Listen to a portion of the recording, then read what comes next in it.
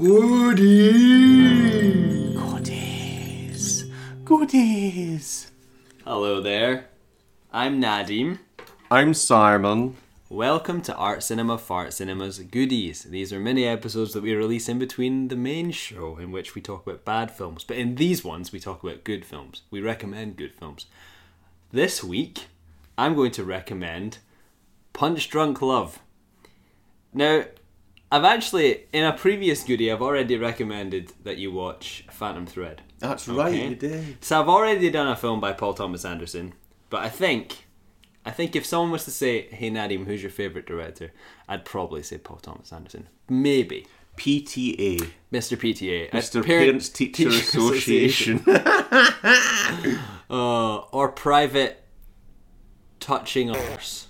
Private Touching Arse, that's good. Or Pelvic Thrusting Anally. Really? I was expecting pelvic thrusting approval. Oh, sure. Pelvic thrusting approval is probably better. Anyway, I'm going to recommend Punch Drunk Love. I think I've actually talked about this on the podcast before as well. It's probably come up. It probably has. So I often describe this as my favourite film, but I've only actually seen it twice. Which is unusual for a favourite film, isn't it? Yeah, I would say so. Punch Drunk Love tells the story of a man called Barry Egan, who is like this anxious, kind of hardworking, nice guy who and it's like nice guy in inverted commas because he's nice on the outside but he's got a lot of rage and stuff on the inside, and he basically ends up meeting a woman who is perfect for him in pretty much every way. He needs her. That's a reference to the actual film, but never mind. And basically, this film it sounds kind of shit, right? It sounds like a shit premise, but it's because fucking hell, I hate it. It's one of those films that's kind of like its style takes over its content in a sort of way. But hold on, no. This is what I was going to say. If it sounds like it's a shit premise, it's basically right. So it's a guy falls in love with a girl and stuff happens. That's literally what the story is. If that sounds shit to you, it's probably meant to, because the guy who plays Barry Egan is Adam Sandler. So this sounds like a typical Adam Sandler movie, but it ain't.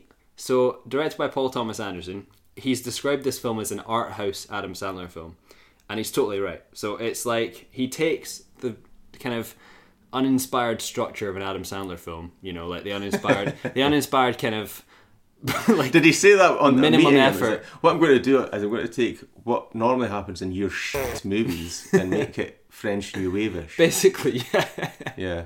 And Adam Sandler's sitting there like, that's a good idea because my films are shit. I think Adam Sandler knows that his films are pretty bad. But I think they're good in a different way, so it's fine. The Waterboy's great, and so is... I love his films, man. So is The Wedding Singer. I would watch an Adam Sandler film. I don't mind him. Anyway, so Paul Thomas Anderson takes the basic plot of your typical Adam Sandler movie, like kind of weirdo falls in love with a girl and comes up against shit.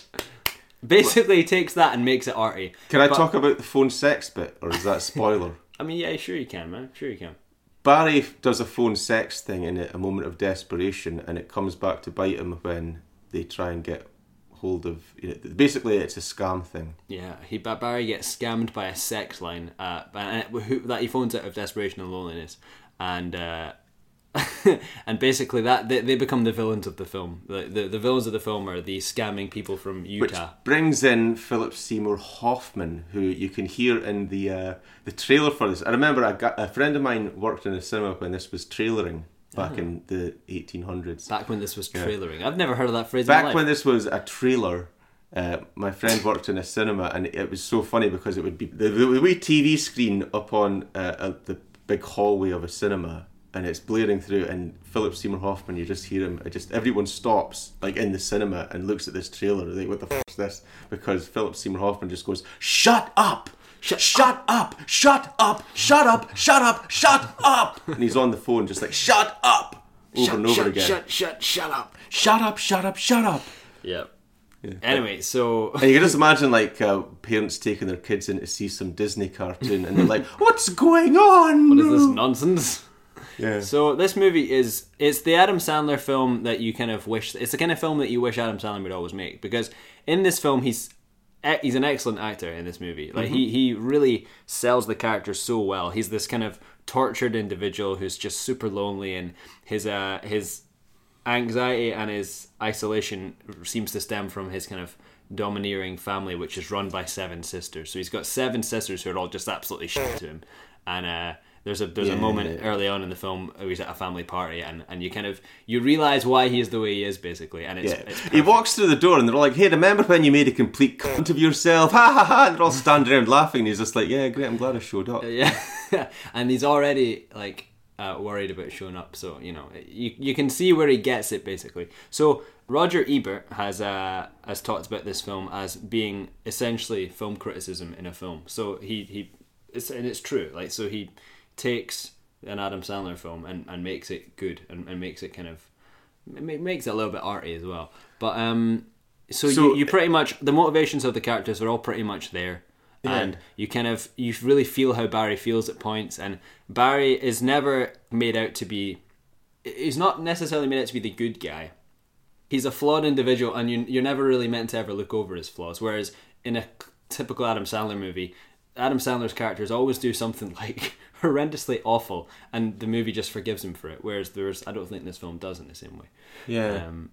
It's perfectly directed, I think. I remember the first time I watched it, I didn't think much of it. I didn't think much of it before I saw it. That sounds stupid. I mean, Adam Sandler film, how good could it be?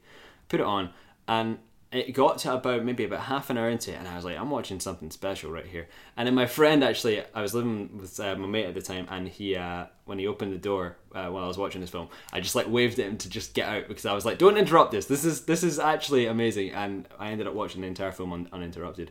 And I think it made it all the better, that's actually... it like got to the point where I was like, no, I think this is important. This is actually like, I was like, just go away, please. Just let me watch. Just watch this now.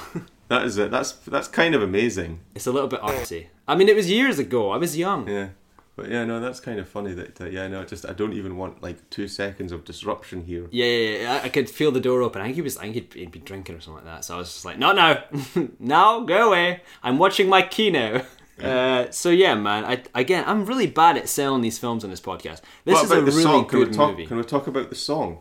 Yeah, sure, man. Fucking hell. There's a song in this film that goes, he needs me, he needs me, he needs me, he needs me, he needs me, he needs me. Something like that. Basically like that. And I mean, it's a weird song as it is, but it's actually taken from Robert Altman's Popeye movie starring Robin Williams and Shelley Duvall. So it kind of harks back what you're saying about it being film criticism in a movie.